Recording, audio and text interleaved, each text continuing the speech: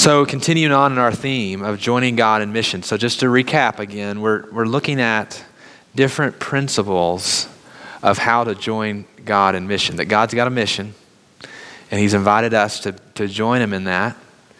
And so first principle we looked at is that we're sent people. God has called us to be missionaries, and we're sent people. We're to be the lizards, not the frogs. We're not to sit back. We're to seek, to go, to join him in what he's doing. Number two, we talked about we have to discern God's Spirit and his leading. We have to see where God is pushing us and join him in that. And so we're not the rowboats who just try to work hard and although we can't be lazy and let God do all of it. He wants us to cooperate with him. But instead of being a rowboat, we're sailboats. And we let the sail cast out, and we let God blow us where he wants us to go, even if it's places we don't want to go. And then number three, we talked about serving the world, that the church is kind of like an airport, and we're not necessarily the destination of God's blessings, although we do receive the blessings of Christ, but we're to be a connector of those blessings with the rest of the world. And so we're to serve the world. Tonight, or this afternoon, as we close, I want to talk about a fourth principle that really kind of undergirds, I think, a lot of what I've been saying. Because if you're really going to join God in mission, like Paul in Acts 16, like dying to yourself in Mark 8, sometimes doing those kinds of things can be a little bit scary and fearful. And so if we're going to join God in mission, we have to be willing to choose faith over fear. I want to begin by imagining with you that you're getting ready to walk into a room. And in this room, there are going to be four people. And I'm going to describe the four people to you. The first person in the room is an African-American man who is probably in his 50s. He's had a pretty rough life. He's struggled with prostitution. And because of that, he has AIDS. That's the first guy. Second person is a female, white female. She's probably in her 40s. She too has had a fairly rough life, and for a period of her time in her life, she was involved in a lesbian relationship. She's not in it now, but that's her background.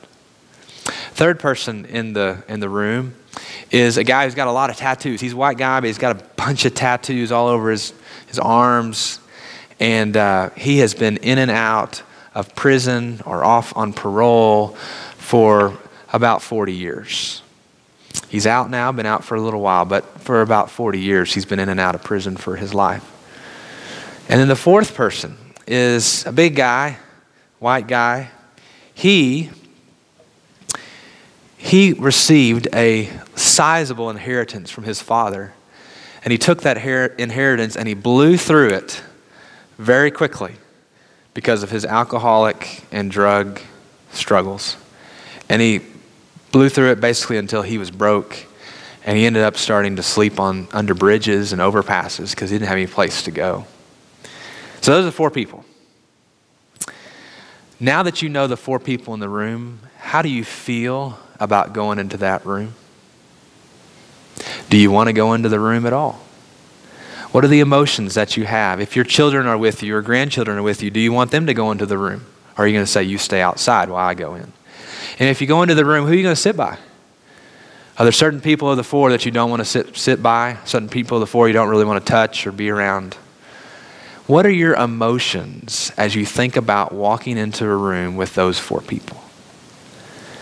Now, I bring that up because sometimes perceptions do not match reality. We can have a certain perception of a person or a place or a neighborhood or a city that actually is not consistent with what is real. And we do this all the time, don't we? We hear someone say something and we think we heard them correctly, and we make a perception based on what we thought we heard, but it turns out that's not exactly what they said.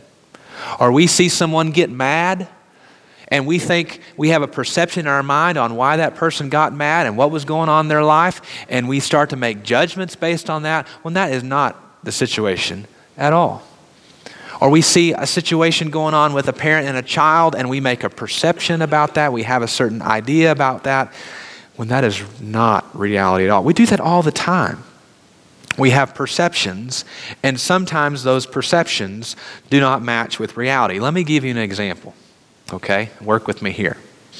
How many of you believe that we are living in a safer environment now in 2016 than, let's say, the 1950s? All right, everyone's shaking their head. If you think we were safer in the 1950s than we are now in 2016, I want you to raise your hand. Okay. John wasn't born there, so we definitely were safer.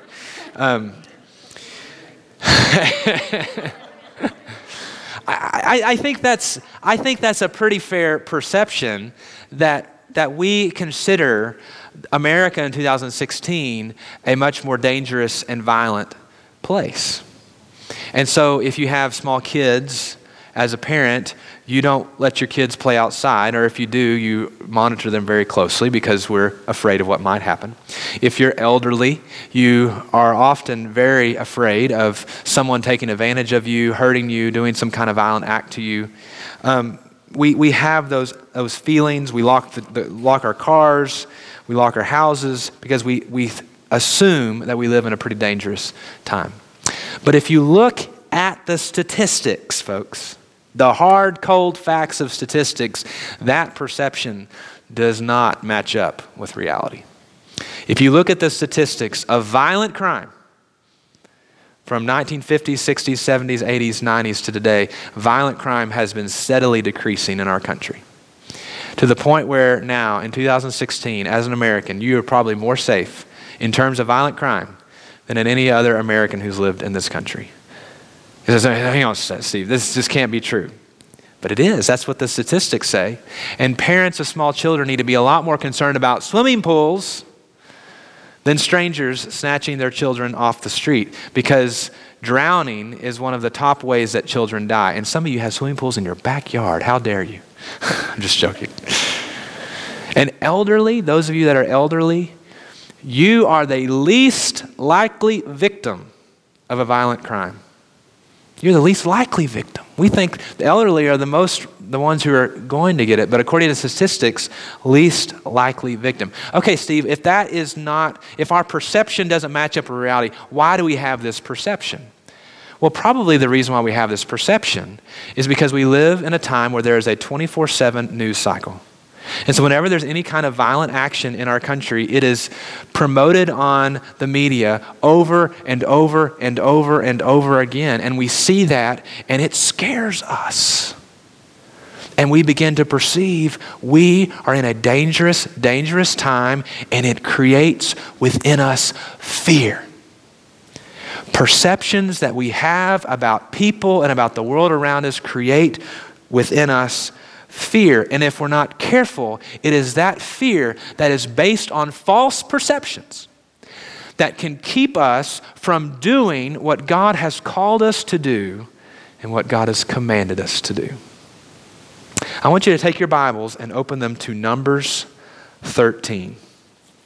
Numbers 13. And we're going to look at this text together in this session. Numbers 13. So Numbers 13, we have the story of the people of Israel where they are on the brink of the land of Canaan. And if you remember your Old Testament, Israel, they have been rescued from Egypt by the power of God through the leadership of Moses. They have been brought through the Red Sea, walked across on dry land. They have been taken to Mount Sinai where they have been given the law. And now they are on the brink of the promised land, ready to cross over the Jordan to where God is going to give them a land. Well, before they do that, Joshua decides to send 12 spies into the land to survey the land. And his goal is, I think, threefold on what he's trying to do. Number one, he wants the spies to see, is the land a good land or not? Is it fertile or is it barren? Number two, he wants them to check out the people. Are the people big people tall, strong? or are they not? And then number 3, he wants them to check out the cities. Are the cities fortified or are the cities not fortified? Are they open for the taking or do they have big walls that we're going to have to scale?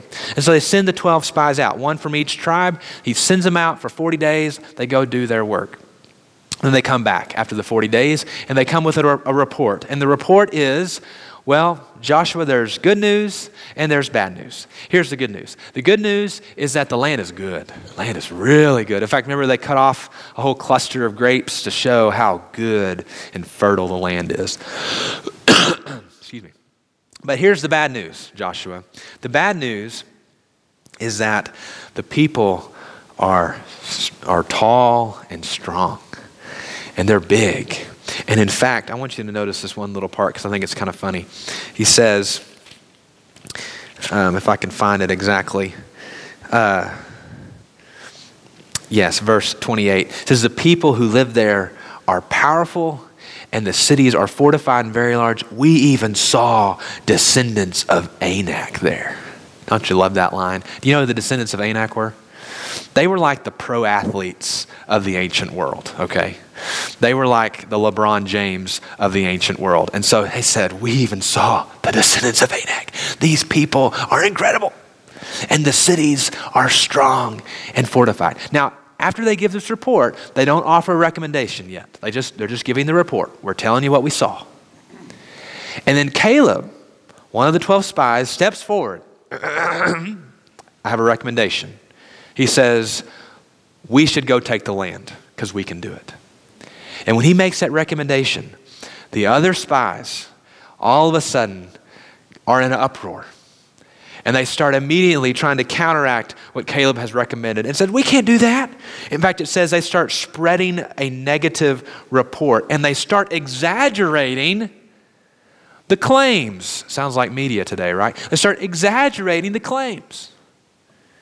And they say, well, the land we explored, it devours those living in it. No, it doesn't. They're exaggerating the claims. And all the people we saw there of great size. No, they aren't. They're exaggerating the claim. All of them are? That can't be true. And we saw the Nephilim there, the descendants of Anak. Hello, we can't deal with the descendants of Anak. But notice the last line. We seemed like grasshoppers in our own eyes. If you're a person who writes in your Bible, I want you to underline that and put perception. That was their perception. Their perception was, there is no way that we can compete with these guys in Canaan. They're big, strong, their cities are fortified. We can't do this. That was their perception. And their perception did not match up with reality, but that was their perception. Well, when the people hear the spies, their uproar on behalf of Caleb's recommendation, it says the people are thrown into chaos. And notice what the people do. Verse 1 of chapter 14. That night, all the people of the community raised their voices and wept aloud. And all the Israelites grumbled against Moses and Aaron. And the whole assembly said to them, if only we had died in Egypt or in this desert. Why is the Lord bringing us to this land only to let us fall by the sword? Our wives and children will be taken as plunder. Wouldn't it be better for us to go back to Egypt?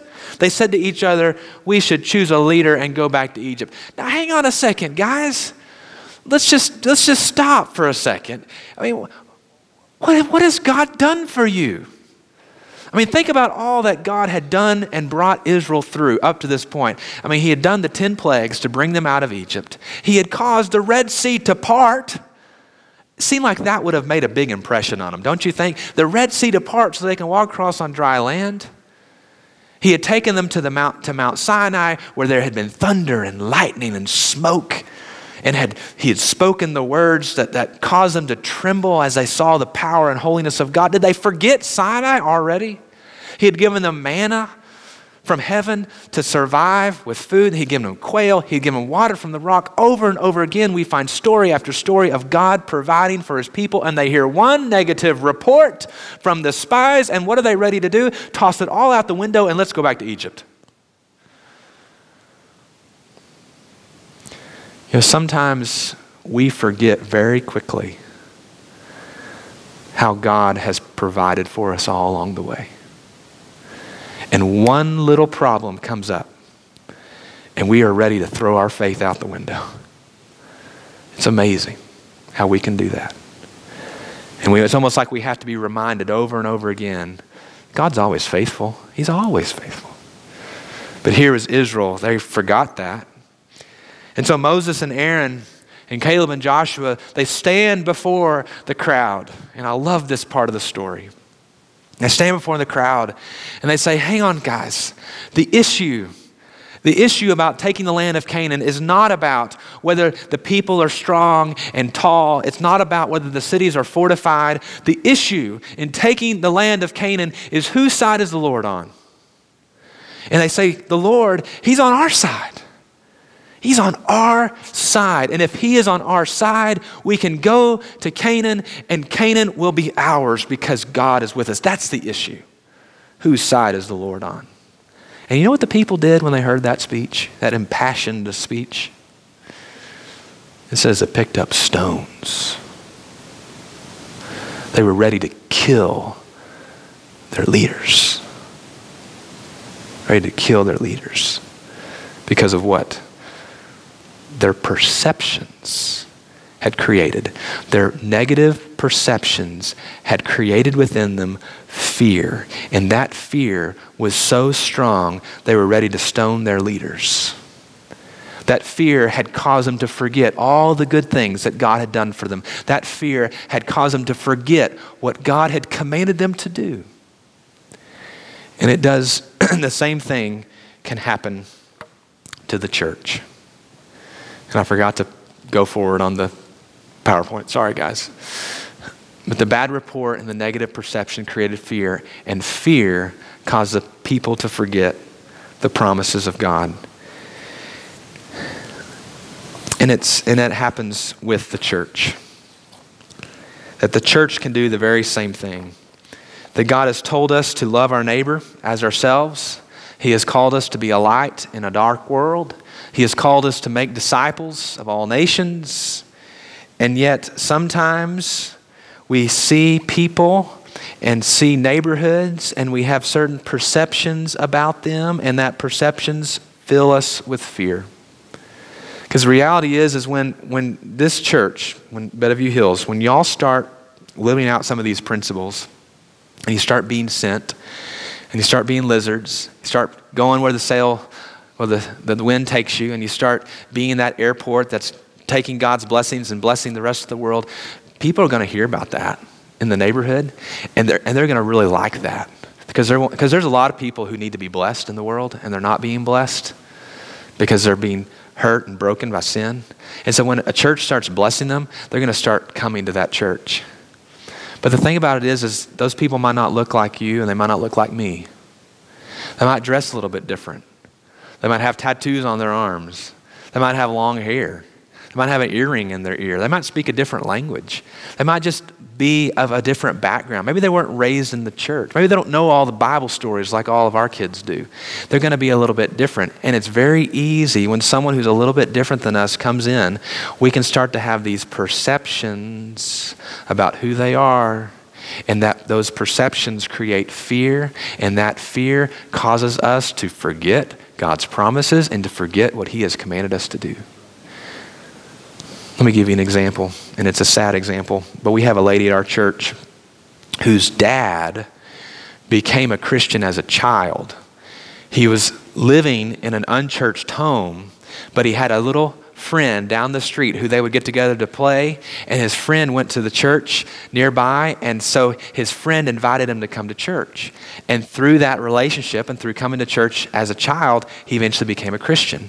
Well, when he grew up, he made the conscious decision that he was going to do whatever he could to try to help little children come to church, because that's how he became a Christian. And so he single-handedly started his own ministry. I love people like this. Just started his own ministry of going around throughout different neighborhoods and just picking up kids who just wanted to come to church. And he got one of the church vans, and he started doing that, and he'd bring a van load of kids to church. Now, most of them from unchurched homes. And so because of that, when they'd come to church, well, they dressed a little bit differently and they smelled a little bit differently and they talked about different kinds of things and they didn't behave like normal church kids did. And that kind of, ruffled a few little feathers. And so the elders called them in. And they say, we don't think you should use our van to pick up these kids because after all, that's a liability. And if there was a wreck and one of these kids were hurt, we'd be responsible. We don't really want that liability. So we don't think you should pick up these kids with our church van. No problem, he said. And he went out and he bought his own van. I love that. Went out and bought his own van. And there was someone who was helping him, and they bought a pretty good-sized car too because they wanted to help with this ministry. And they kept bringing the kids, kept picking up the kids and all this kind of stuff, bringing them to church. But it still bothered some folks. It still ruffled their feathers. And so the elders called them in again and said, this ministry, it's just not working out. It's just not going to work. These kids, just don't really know how to behave. And so we'd really appreciate it if you'd stop bringing these kids to church. I can't understand elders who could say that. Because didn't Jesus say, let the children come to me, for these are the kingdom of heaven. But they said that because they had a perception in their mind of what was happening with these children and what was happening at church, and that created within them fear.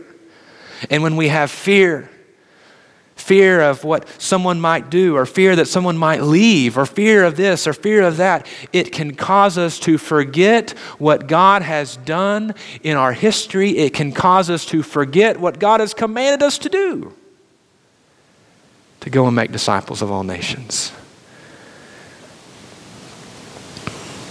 And so if we're going to join God on mission, we've got to deal with fear. Because at some point, you're going to feel it. At some point, the leaders are going to feel it. John tells me that on Sunday afternoon, y'all can go out and pass out hot dogs, which is great. You might feel a little fear then. Fear of what's going to happen if I talk to someone about Jesus. What if they don't like what I say? Or maybe someone I was going to talk to, but they look a little different. They're from a different background than me. What's going to happen then? We're going to feel fear. If we're going to join God in mission, we have to deal with fear. We've got to work with that. N.T. Wright, who is a well-known biblical scholar, he has written in one of his books about the most often repeated command in Scripture. You know the most often repeated command in Scripture? It's not come to church. It's not even be baptized. The most often command in the Bible, it's in the Old Testament, it's in the New Testament, it's on the lips of a lot of different people, it's on the lips of angels, it's on the lips of prophets, it's on the lips of other preachers and teachers. Here's the command. It's do not fear. It's the most often repeated command in Scripture. Because God knew that we would need to hear that over and over again. I appreciate John because he has put these wonderful banners around. Don't y'all love these banners? I like them. And John, I would encourage you to add one more banner somewhere. And that banner, well, now it's just me. I haven't talked to the elders, okay? But we need one more banner in here, and it needs to say, do not fear. And then whenever we feel those negative perceptions, and whenever we start to get a little anxious and we start to be a little fearful, we just look at that banner. Do not fear. And so when we're teaching our children's Bible class and we got a couple of kids in there who are from the community and they don't know how to behave, we look at the banner. Do not fear. And when the elders are making decisions about how things should work at church, and we're not exactly sure how this is all going to work out, and we're not exactly sure what people are going to think about this, and we're starting to get a little bit anxious, starting to get a little fearful, we look at that banner. Do not fear. Christians should not make decisions based on fear. We should make decisions based on faith. Amen. A definition of faith that I really like is that faith is what you have where if God doesn't show up, then you're in trouble. And so here we are, we're going to bring these kids to church, and I don't know exactly how it's going to work out because they're a little bit rowdy. God's just going to have to show up. That's faith. We're going to spend some money so that we can do this new ministry, and we're not exactly sure if we're going to be able to have the money all the time to do this ministry. We're not exactly sure if it's going to be successful. God's just going to have to show up. That's faith. And if we're going to join God in mission, we have to learn to not make decisions based on fear, but instead to make them based on faith. Because the number one tool that Satan uses to kill mission faster than anything else is fear. Fear paralyzes us. It stops us in our tracks. It causes us to where we can't make a decision. We can't step forward. We can't speak the words to someone about Jesus because we're just afraid. And so we need that banner. Do not be afraid. And the funny thing about Numbers 13, like I said, is their perception did not match reality. I want you to flip forward a few pages in your Bible to Joshua chapter 2. Joshua chapter 2. Now, if you remember, and again, I'm sorry, I keep forgetting to go forward on my PowerPoint, but if you remember the story, once they responded in fear the way they did, God said, okay, if you're going to be afraid, then you're not going to go across the Jordan to the land of Canaan, and you're going to have to go in the wilderness. And so they march around the wilderness for 40 years so that this generation that's fearful will die off and a new generation that is faithful will rise up. And after 40 years, they end up at the same place on the brink of the Jordan River, ready to cross over into Canaan. And once they are there on the brink, Joshua, which I think I said Joshua earlier about sending out the spies. Correct that in your mind or in your notes, please. It was Moses who sent out the spies. Joshua decides to send out spies again. So this time it didn't send out 12, it sends out 2. They don't go throughout all the land, they just go to Jericho. And in Jericho, they go see this prostitute named Rahab. Remember that story of Rahab? And they're there at Rahab's house, and the guards, the king of Jericho hears that there's some spies, and so he sends out guards to try to find these spies. And they come to the house of Rahab, and Rahab hears that guards are coming, and so she hides those 2 spies on the roof underneath some stalks of flax. And she tells the guards, oh, they're not here. They went out somewhere else, and the guards go on their way. And she protects these 2 spies. And the 2 spies come to Rahab afterwards and say, okay, Rahab, why'd you do this? I mean, you had your chance to be the hero and to show the guards where we were. Why did you hide us? Why did you protect us? What was going on here? And Rabbi responds, Rahab, what did I say, Rabbi? It's getting late in the day, folks. Okay, just go with me here. Rahab responds with the longest confession of faith by a woman in the Old Testament. And I want you to notice what she says. And I'm going to flip my next slide here. Notice what she says. In chapter 2, verse 9. She says, I know that the Lord has given this land to you, and that a great fear of you has fallen on us, so that all who live in this country are melting in fear because of you. We've heard how the Lord dried up the water of the Red Sea for you when you came out of Egypt, and what you did to Sihon and Og, the 2 kings of the Amorites east of the Jordan, whom you completely destroyed. When we heard of it, our hearts melted, and everyone's courage failed because of you.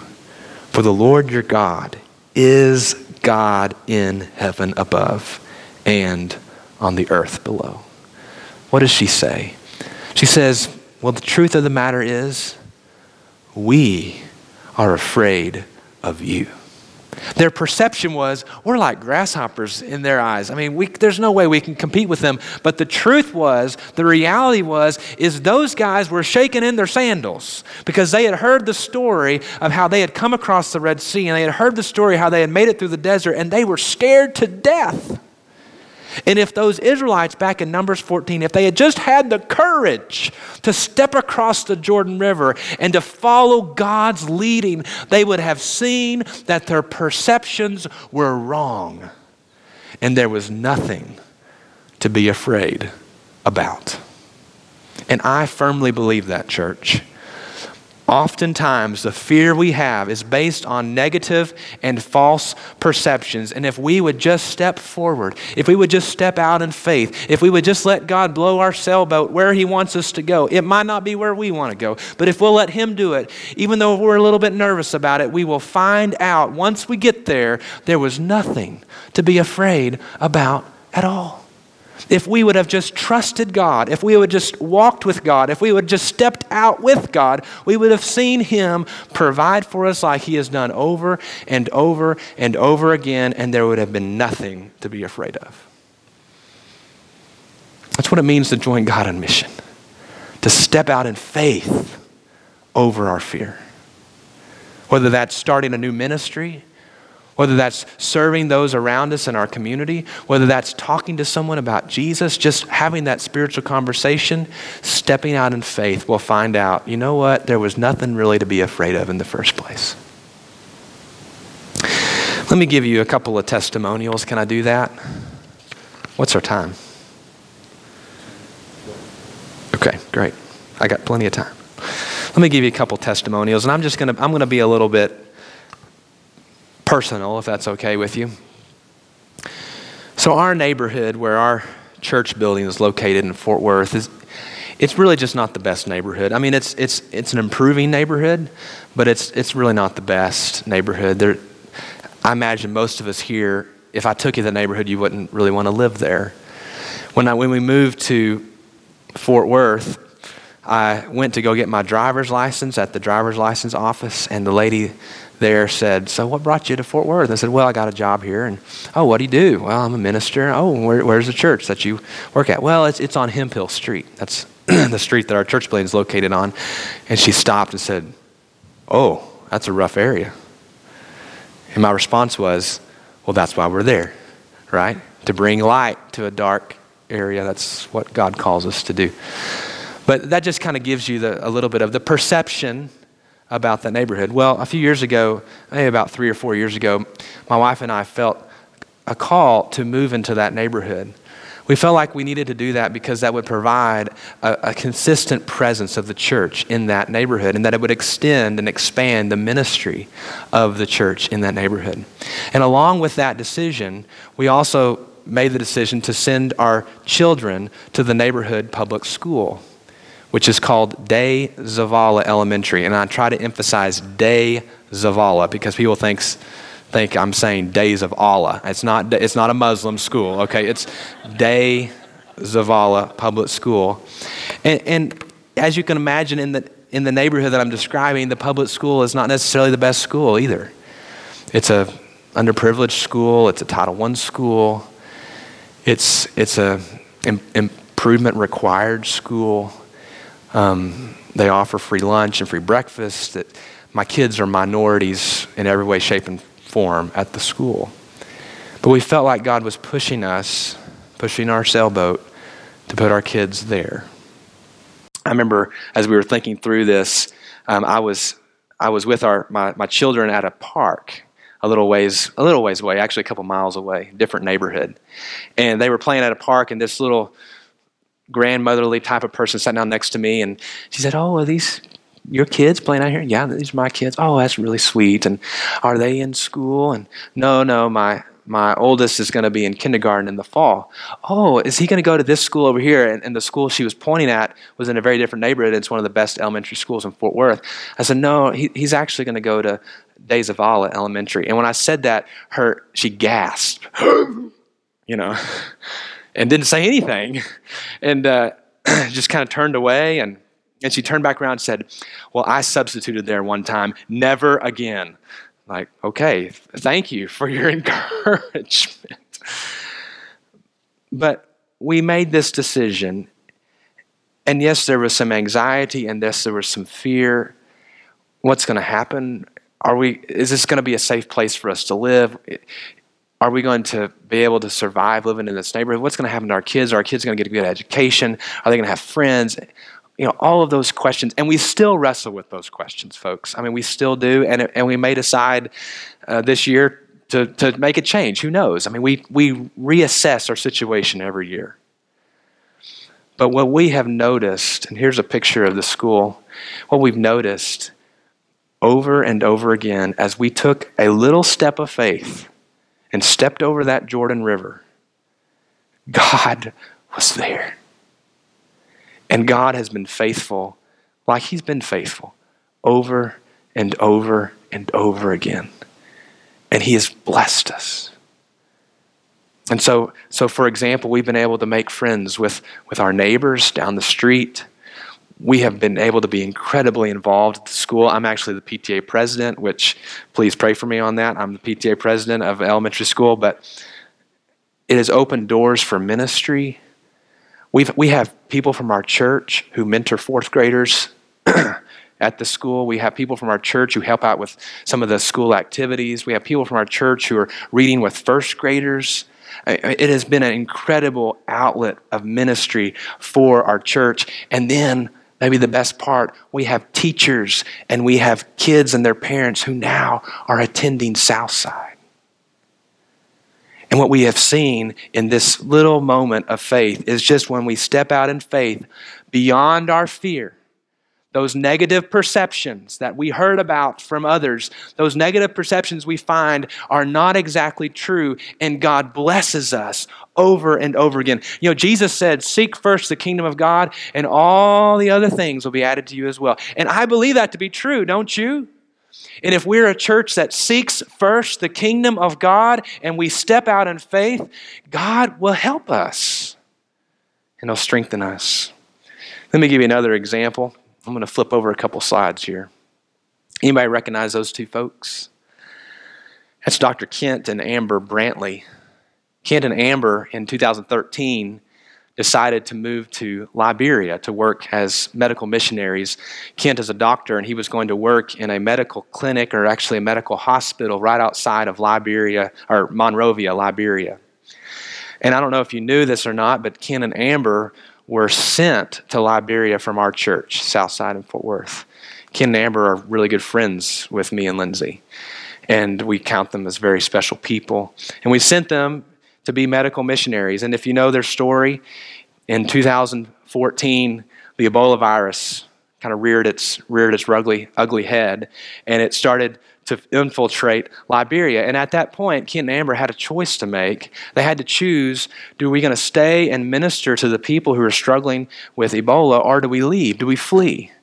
And no doubt they had to have some fear in that moment and some anxiety about what's going to happen. But they stayed. They stayed. And they began to minister to the Liberian people. And sure enough, some people with Ebola came to that hospital. And Kent started to minister to them and treat them and care for them. But then he contracted the disease. And I still remember getting that phone call that Kent had tested positive for Ebola. It just hit us like a rock. And our church just immediately started praying for Ken and Amber, for their two kids, and that somehow God would intervene. And the story goes, if you don't know the story, they wrote a book about this story, by the way, and it's a great book. But the way the story goes is he got sicker and sicker and sicker, and the fatality rate of Ebola virus disease is somewhere around 50 to 90%. And so we knew that the odds were not good for him to survive, but we prayed and we prayed and we prayed.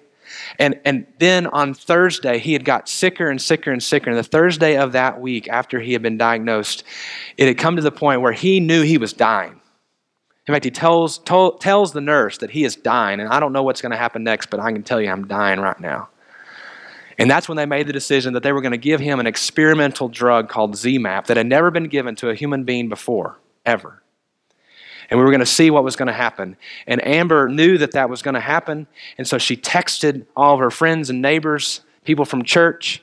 And we got that text, and it said, be on your knees right now for Kent. And so we stopped what we were doing, and me and my wife, we prayed for him.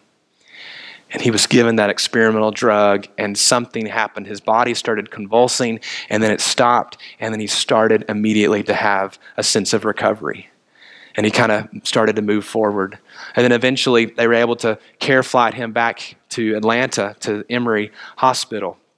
And there, with the good care of the doctors there, he was able to be nursed back to health.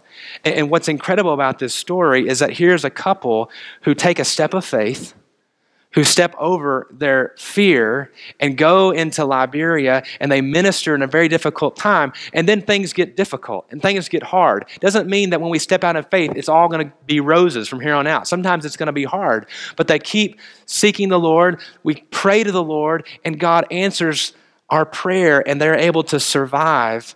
And it's almost as if God says, do you really want to trust me? Do you really want to follow me? Then I'll give you the platform to give you glory. And when he left Emory Hospital, there was a press conference. And he told me later, he said, Steve, I thought that press conference is going to be like, 50 people, from newspapers or whatever, wanted to do a little article or something like that. So I prepared a little speech.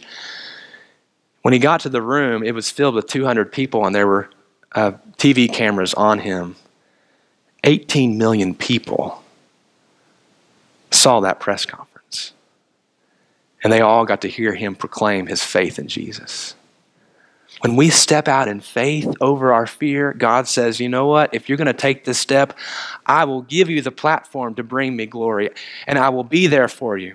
In Ken Amber's book, they talk about how what they learn from this experience is that when you follow God's call, he gives you what you need to be faithful to his call.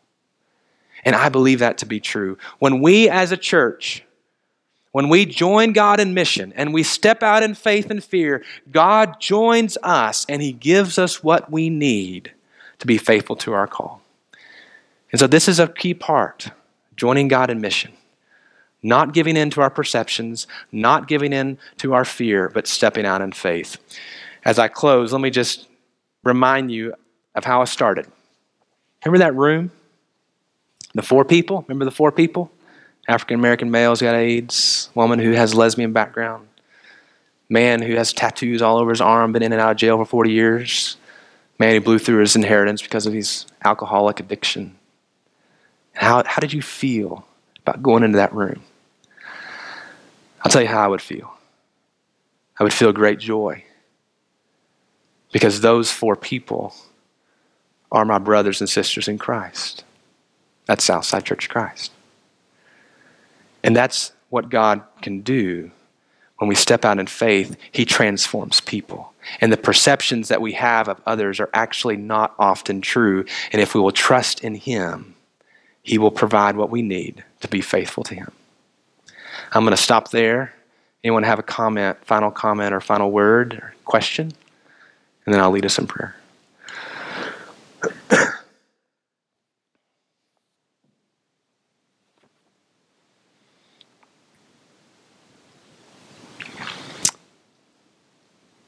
Anybody?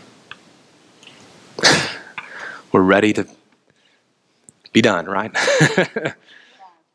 We're all tired. When you're saying rabbi instead of Rahab, you're tired.